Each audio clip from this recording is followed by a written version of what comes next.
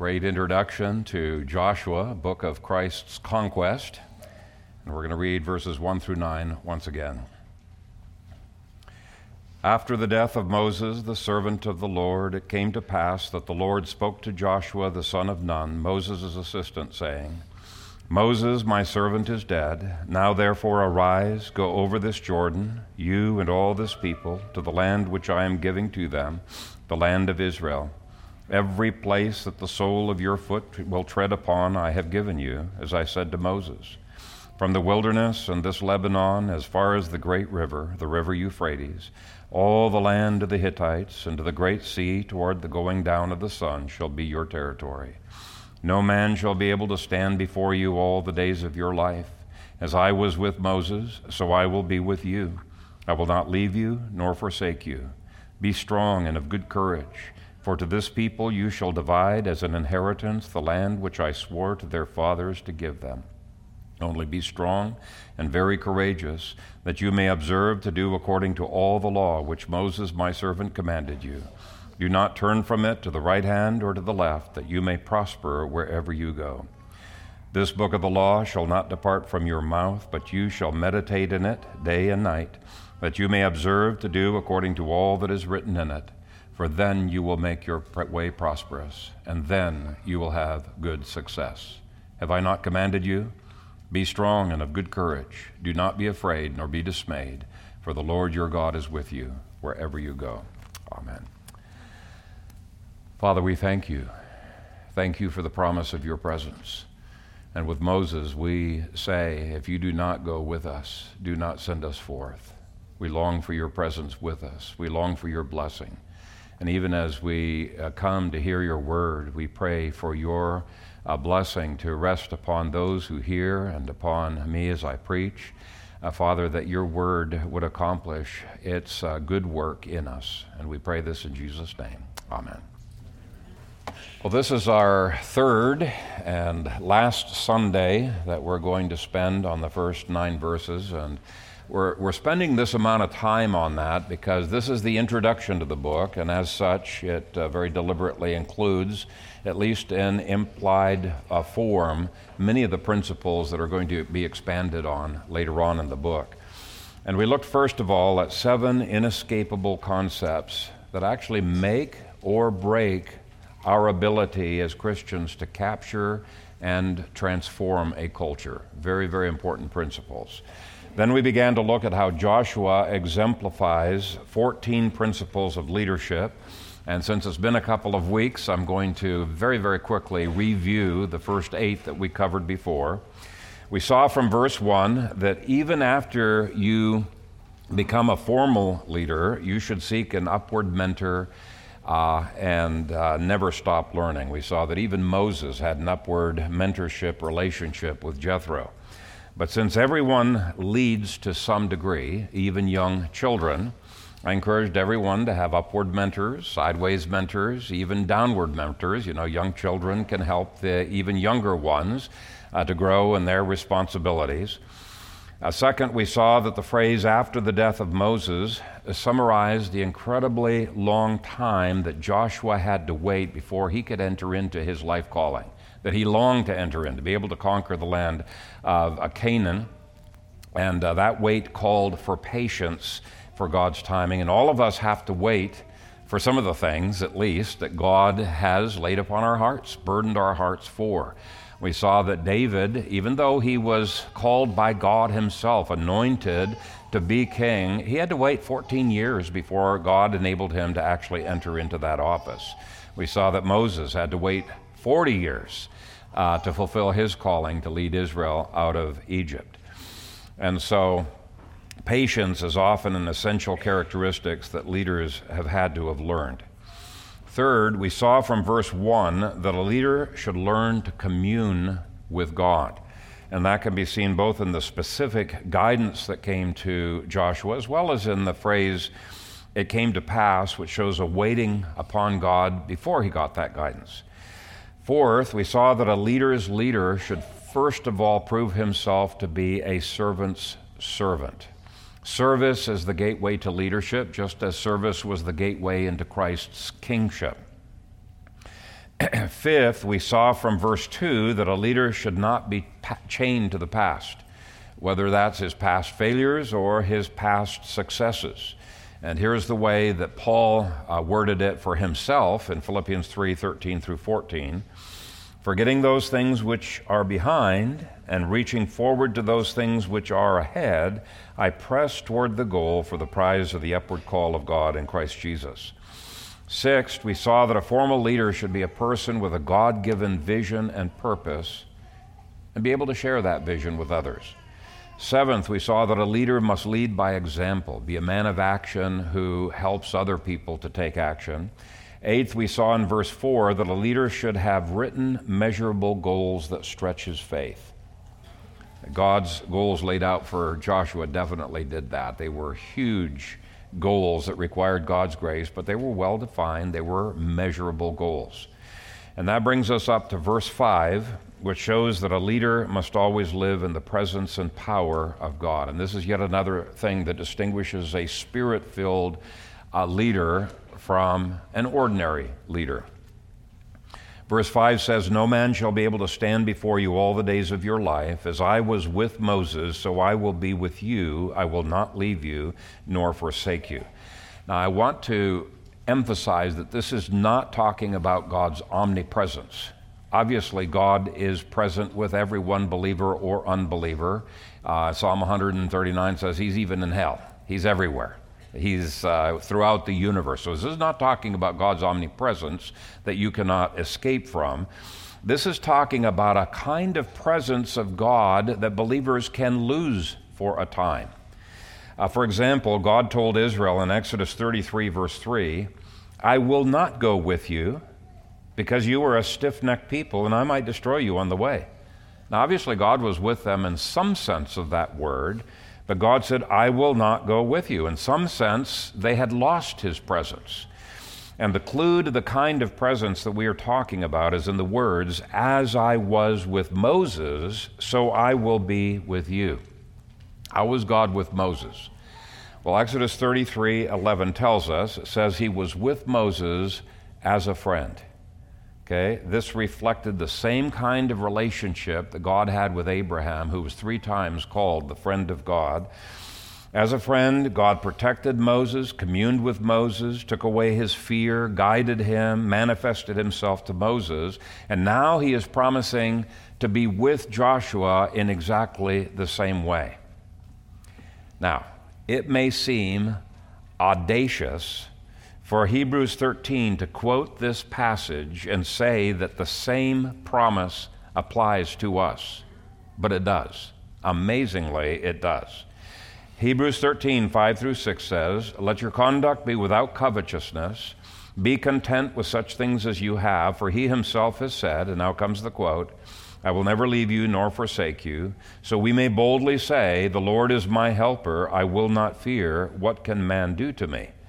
Now, every once in a while in our corporate readings, we have from Joshua 1, that phrase, "As I was with Moses, so I will be with you." And some people say, "Oh, that seems a little bit presumptuous to say that God will be with us the same way that he was with Moses." But Hebrews 13 says exactly that. And let me read you some other verses that give the same promise of God's presence with us. In John 14, Jesus said, "He who has my commandments and keeps them, it is he who loves me. And he who loves me will be loved by my Father, and I will love him and manifest myself to him." Now, the Greek word for manifest myself is emphanizo, and it means to have a tangible, experiential presence. And he didn't just promise that to the disciples, he promised it to anyone who loves God and keeps his commandments. Well, this really puzzled Judas, and the very next verse says, "Judas, not Iscariot, said to him, 'Lord, how is it that you will manifest yourself to us and not to the world?' Jesus answered and said to him, 'If anyone loves me, he will keep my word, and my Father will love him, and we will come to him and make our home with him.'" Wow, the Holy Trinity making their home with us? Yes, that's exactly what it says. That's the kind of manifestation of his presence that can take place. There is a presence of relationship, friendship, and fellowship. Now, down through history, there have been a lot of intellectuals that have had a real hard time with this idea, and they just dismiss it as mysticism. But it is not. It is not. The Puritans were about as academic as you could get, and yet they reveled in this presence of God in their lives. Many of these Puritans were that way. Thomas Brooks is one of my favorites to read, a little easier to read than John Owen. And I read through his essays, and it makes me long for more and more of God's presence. You could probably not get a more academic person than John Owen, probably one of the chief minds in the Puritan camp. And he wrote a 450-page book with this very typically long Puritan title, Of Communion with God the Father, Son, and Holy Ghost, each person distinctly in love, grace, and consolation, or the saints' fellowship with the Father, Son, and Holy Ghost unfolded. They love these long titles. Now, in that book, it is just loaded with promises that are very similar to what God gave to Joshua, that this exact same presence of intimacy and friendship can be with any believer. And we need his presence. If we're going to be effective as leaders, we need his presence. Let me read a couple of other scriptures. Jesus said, I will not leave you orphans. I will come to you. Now, this coming removes a sense of insecurity and orphan spirit and makes us have this sense of belonging. And isn't that exactly what Romans 8 promises to each of us? Verse 15, it says, For you did not receive the spirit of bondage again to fear, but you received the spirit of adoption by whom we cry out, Abba, Father. And there are literally hundreds of verses that speak of this closeness of relationship with God that sustains us and gives us wisdom and protects us and loves us and directs us. Unlike the worldly leaders who rely on their own wisdom and make their own way, God is the one who must stand by us and minister through us and give us wisdom for leadership and bless our efforts. Now, I do actually know Reformed elders, sadly, who are elders only because they are successful businessmen or they have a PhD or they've got some other kind of success symbol that the world will give to them. And yet they don't have these kinds of characteristics in their lives. That's not enough. Without God's manifest presence in our lives, our leadership will not produce everlasting dividends. Now, are there conditions for this presence, or is it automatic? It's not automatic. There are conditions. We've already read a couple of those conditions. He said, if you love me and you keep my commandments, in John chapter 14, that he will manifest himself in this way. That if is a condition. Now, granted, God provides that if, that condition by his grace, but it's still a condition. Isaiah 59 verse 2 says, But your iniquities have separated you from your God, and your sins have hidden his face from you, so that he will not hear. And there are other conditions, such as seeking him, meditating upon him, things like that. But the bottom line is, it is not an exaggeration for Hebrews 13 to apply the promises given to Joshua to each one of us. We need God's presence just as Joshua did. Joshua was not expected to do anything apart from God's presence and power going with him. Now, I want to make a side note about God's sovereign initiative in making his presence known in the first place. I mentioned there are conditions, loving God, keeping his commandments. But God is the one that first of all gives us the capacity to love, the ability to love and keep his commandments. We love him because he first loved us. And so even these conditions are not a works righteousness condition. They're all of grace. God's sovereignty is not just involved in our election, in our regeneration, our calling and then election, and the regeneration actually is the order.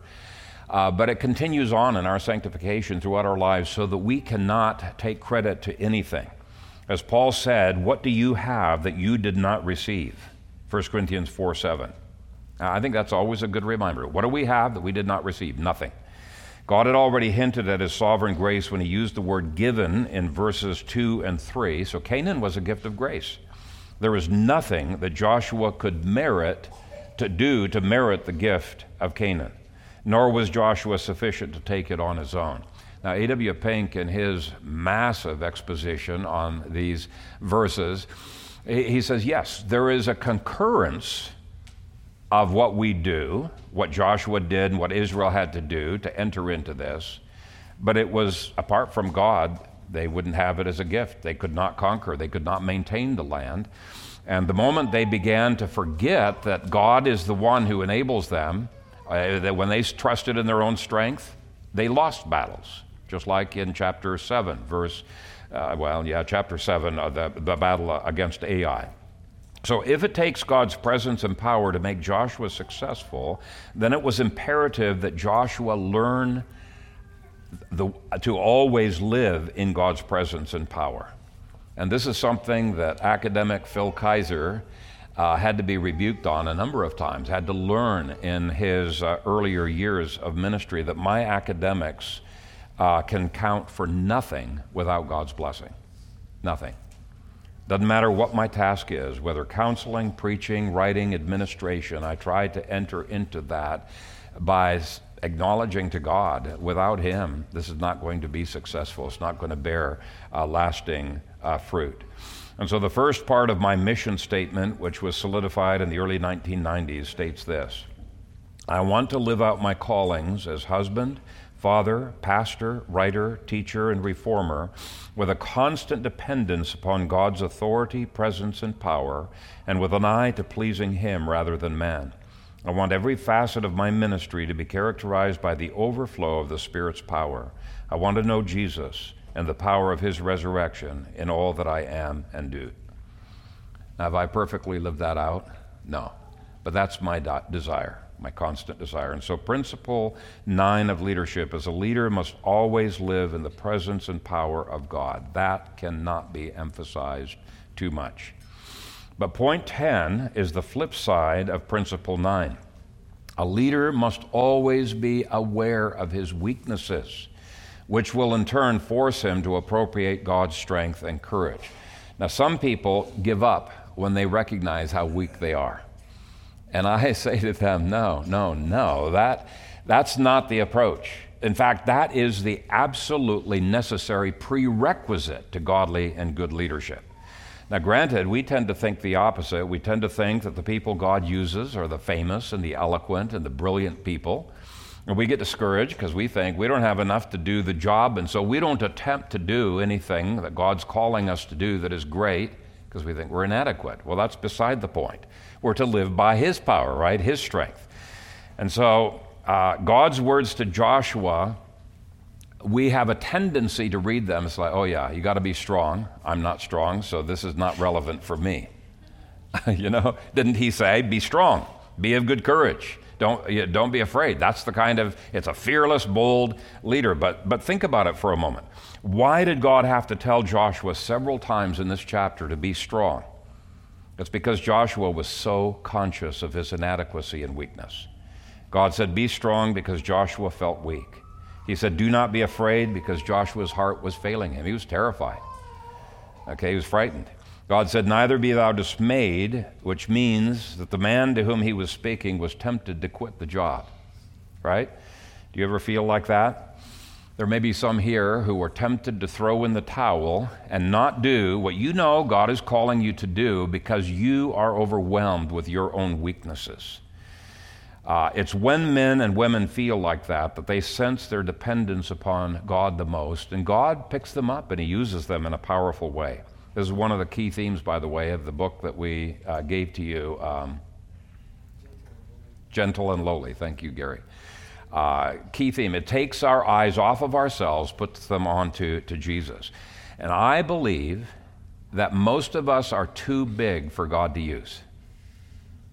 We're too big for God to use. We're too full of our own schemes, our own ways of doing things. We're too self-confident. And God has to humble us and break us and empty us. Scripture says He resists the proud and gives grace to the humble. Paul said, when I am weak, then I am strong.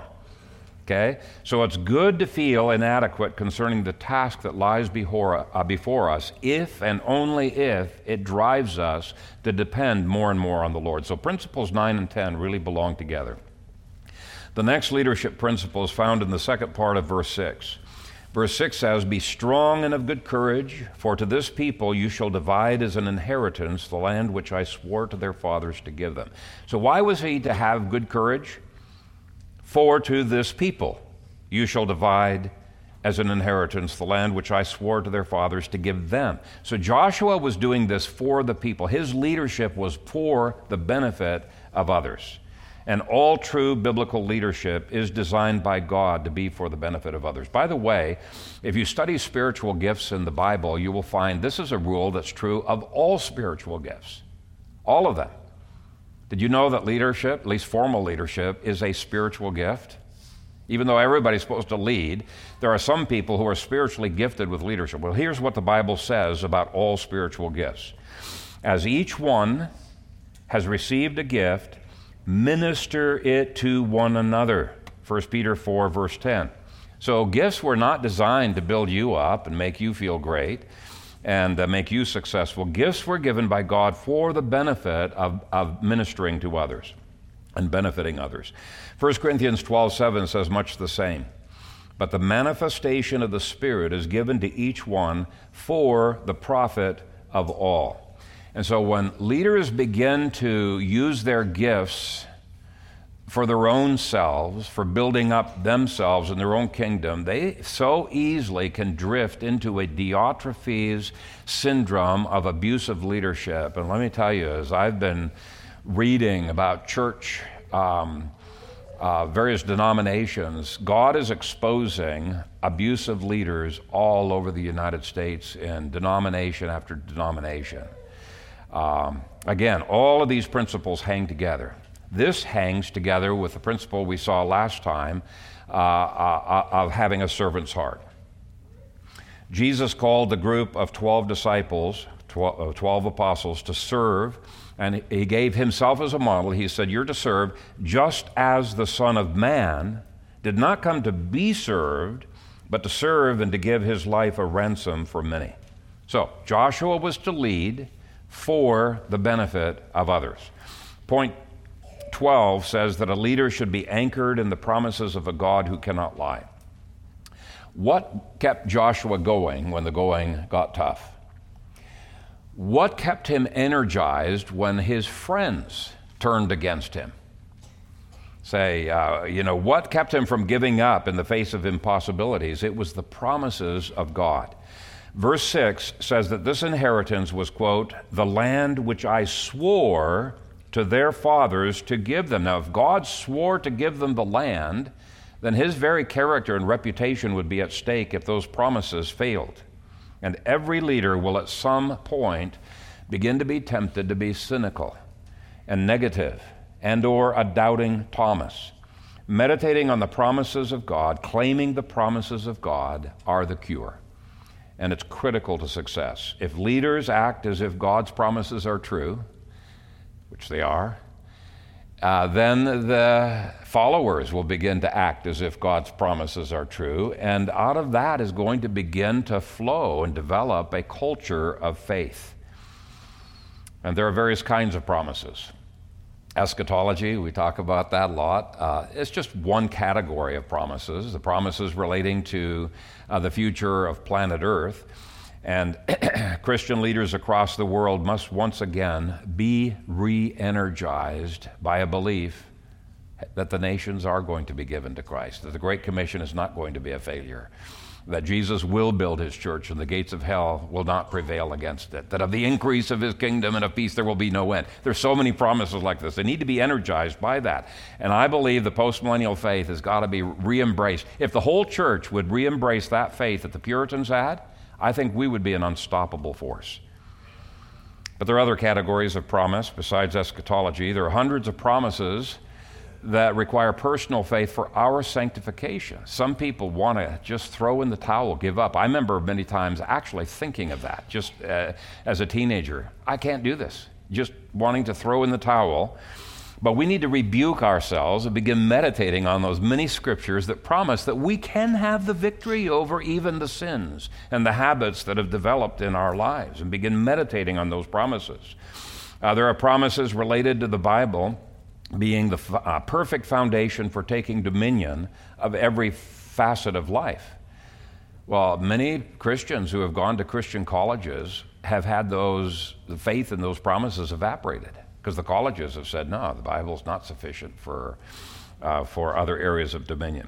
There are promises related to victory over the demonic hosts that are arrayed against us. Do we take those seriously?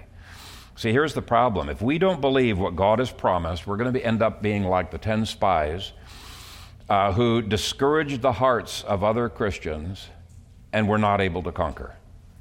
Years ago, my son gave me a very vivid example of the implications of this. He'd just moved to California. He was looking from church to church, trying to find a church that he could have a home in. And there was a friend of mine who had a Reformed church. I hadn't met him for a long time. And he was so discouraged by the end of the service, because this guy was a radical two-kingdom guy, didn't believe the Bible applied to most of life. He was a pessimillennialist who believed that eventually the church would be completely extinguished. And he just felt like, walking out of that service totally blasted and discouraged. And then 5 minutes after the service, no wonder, everybody bolted and they were gone. He says there's nobody to fellowship with. But anyway, it reinforced in his mind that when you don't believe in the promises of God, which are comprehensive to every area of life, it affects your faith. It hugely does. And by the way, this is what it means to pray according to the will of God. Jesus said, if you pray according to the will of God in faith, there's 2 or 3 that agree on that, it's going to be answered. What does that mean, to pray according to God's will? Some people think that it means guessing God's secret will, his decretive will. It does not mean that at all. Deuteronomy says that's none of your business. The secret things belong to the Lord our God, but the things which are revealed belong to us and to our children forever, that we may keep all the words of this law. And so praying according to God's will simply means finding promises that we can claim in the Scripture and praying according to God's character and according to his commandments. When you can immerse your prayers in the revealed will of God and you're praying concerning his kingdom, you pray in faith, it's going to be answered. So again, this whole point is so important. Challenge yourselves to be grounded in God's promises. Next principle. Now we've looked at the general strength and courage in verse 6. But strength and courage is also needed, according to verse 7, to embrace God's law. Why? Because God's law is so out of sync with the way that the world thinks. It may make us seem strange to them, weird to them, or what 1 Peter in the King James words it as a peculiar people. We are so peculiar, right? Well, we need to be, is what 1 Peter says. Verse 7 says, only be strong and very courageous, that you may observe to do according to all the law which Moses my servant commanded you. Do not turn from it to the right hand or to the left, that you may prosper wherever you go. Leaders need to be courageous and standing strong for truth, because there is often pressure to compromise from fellow leaders and also from followers who are thinking like the world. People don't realize the incredibly powerful impact that peer pressure can have upon us and how important it is to fight against that peer pressure. Solomon Asch, I think that's how you pronounce his name, A-S-C-H, he did a scientific study back in the 1950s that showed the dangers of group influence. And by the way, that study has been repeated numerous times since then with exactly the same results. So it's a pretty interesting study. But what he did is he got students to answer a very easy question. When he administered this question without any outside influence, 95% of them got it right. However, when actors were inserted to very confidently assert the wrong answer, suddenly the answer of these students plummeted from 95% correct to 25% correct. This is the power of peer pressure upon people. What he called, let me see if I can find it here, he called it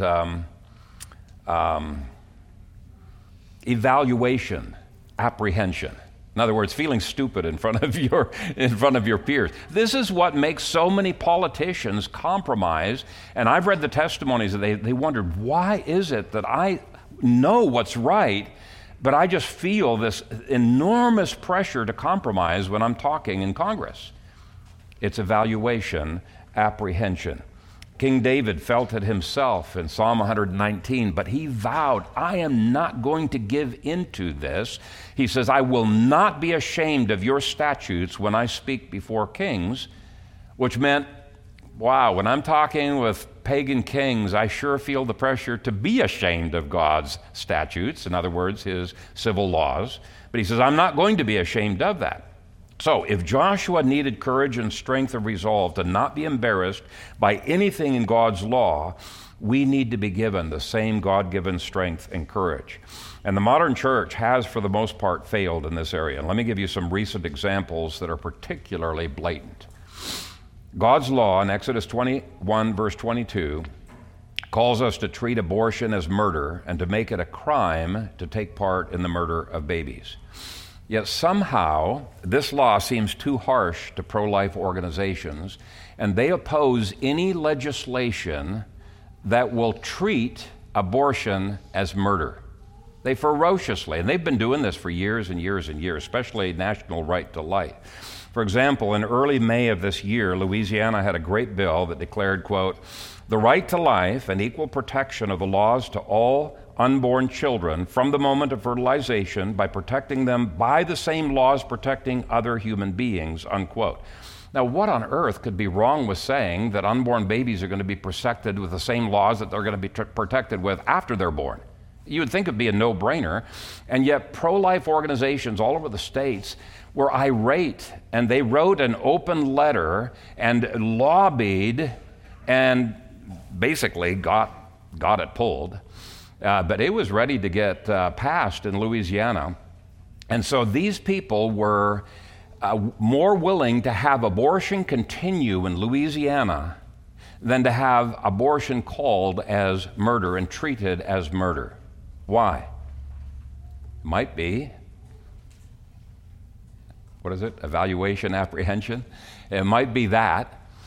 The cynic in me wants to say that National Right to Life and their affiliates would lose their need for existence and their cushy salaries if abortion disappeared. But whatever the reason that is there, they have failed God's test of loyalty to Him before loyalty to others.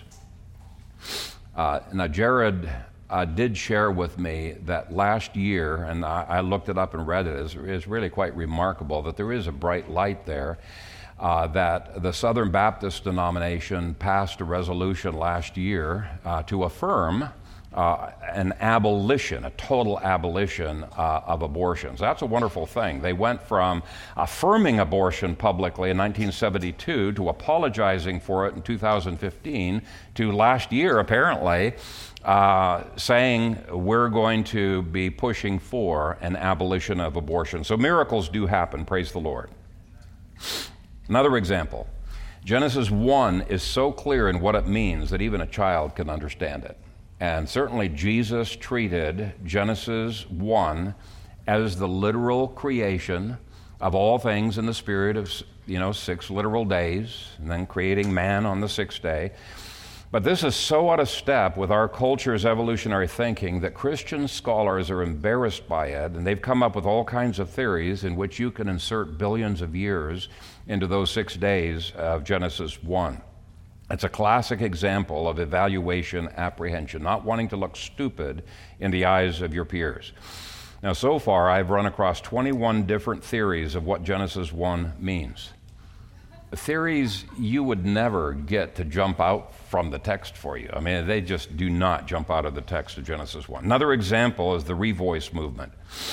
It purports to be an attempt to lovingly reach the LGBTQ community, and I do appreciate their desire to evangelize that community. We all need to, right? But in reality, what this movement is doing is it's bringing the LGBTQ thinking and feelings, forming their feelings and their worldview into the church. There are pastors in the PCA, the Evangelical Free Church, and other church who call themselves gay pastors or trans pastors. Romans 1 is clear that your identity, it needs to be in Christ, not in some cultural identity. And even approving of a gay identity is something to be shunned. Now, you would think this was pretty straightforward, but rather than repenting of the gay culture, they affirm it, they celebrate it, they say much of it needs to be brought into the church. And after a couple of years of fighting, the PCA voted on whether to add this qualification for pastors. BCO 16-4. Officers in the Presbyterian Church in America must be above reproach in their walk and Christ-like in their character.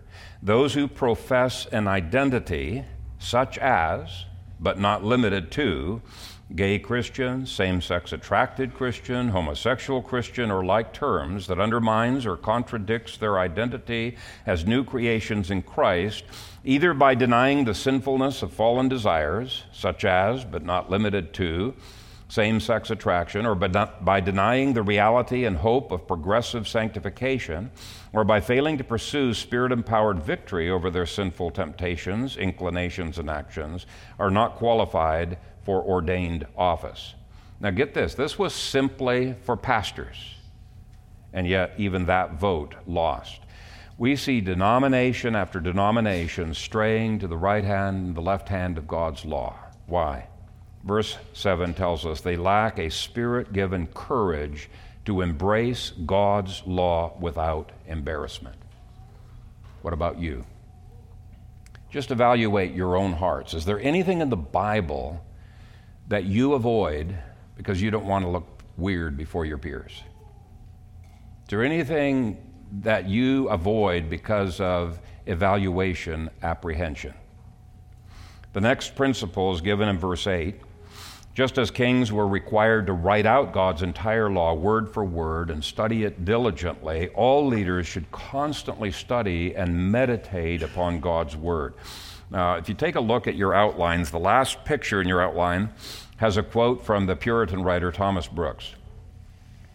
It says, "It is not he who reads most, but he who meditates most, who will prove to be the choicest, sweetest, wisest, and strongest Christian. God told Joshua, 'This book of the law shall not depart from your mouth, but you shall meditate in it day and night, that you may observe to do according to all that is written in it. For then you will make your way prosperous, and then you will have good success.'" Now let's stop and think about that for a minute. Joshua was not a pastor. He was not a seminary professor. He wasn't even a teacher. He was a military man. So why on earth would God require him to meditate on God's word day and night? What in the world does that have to do with military things? A lot. The Bible applies to all of life. The Bible, meditating on the Bible, draws us closer to God and toward His blessing. Meditating on God's word shows loyalty to God's law, and loyalty to God's law shows loyalty to God, the lawgiver, to God Himself. Okay? And that's a key to success in everything we do. Jesus said, "Seek first the kingdom of God and His righteousness, and all these things shall be added to you." Now, Psalm 1 through 3, universalizes this promise that is given to Joshua here in this verse. To everyone, universalizes it. And 1 Timothy 4:15 applies it especially to leaders, saying, "Meditate on these things. Give yourself entirely to them, that your progress may be evident to all." And I personally have found meditation to be one of the most powerful tools in the Scripture for conquering my own besetting sins. It's just been wonderful. It's helped me to overcome anxiety, which is my besetting sin. I still actually have to constantly use meditation and use the Scripture and prayer to suppress the tendency toward anxiety. I used this in the early 20s to conquer the whole area of perverted thinking And even in my dream life, I found myself resisting with the scriptures. Meditating is super powerful. So what's involved in meditation? Well, let me give you just one example. There's various techniques for meditating, but select a passage of Scripture, and it can be done topically, related to something you're struggling with at the time, or it can be just going through the Psalms, but it'd be better if you memorize it. But for those of you who have a tough time memorizing, just select a Scripture that you're going to ponder on. Second, ask the Holy Spirit to guide you as you meditate on the passage. Third, read the passage a line at a time and then stop, preferably reading it out loud. Now, interestingly, a Hebrew word for meditate, has built right into it this out loud concept, and that's why some commentators say that verse 8, when it says, "This shall not depart from your mouth," he's talking about speaking the words out loud as being involved in that meditation. Now, probably spoken softly, but doing it out loud helps to keep your mind from wandering. So read it, recite it out loud, and by the way, this reinforces that scripture through 3 styles of learning, 3 gates of learning: ear gate, mouth, and the eye gate. Fourth, once you've read the line, paraphrase it and try to understand each word. Try to just think about it, ponder about it. What does this line here mean? Fifth, turn that line into a prayer of adoration, confession, thanksgiving, or supplication. This hugely helps with applying the passage, because the Spirit of God will bring to your mind different ways in which this word can be, as you're praying, he will guide your prayers in different ways that it can be applied to your life. Then go to a new line in the passage, repeat it until you've gone through the entire passage. And then once you've gone through the entire passage, ask the Holy Spirit, have I missed anything? And go through the passage again. So that's one way of meditating on the Scripture. I read a Puritan who likened meditation to a cow chewing its cud. Just as a cow, will sit out under a shade tree and burp up these balls of grass and chew on them, swallow them, burp them up again, chew on. We're to masticate God's Word. Just have it go over and over and over again, asking the Holy Spirit to transform us with that Word. It's power in that Word, and to make that Word be a part and parcel of us.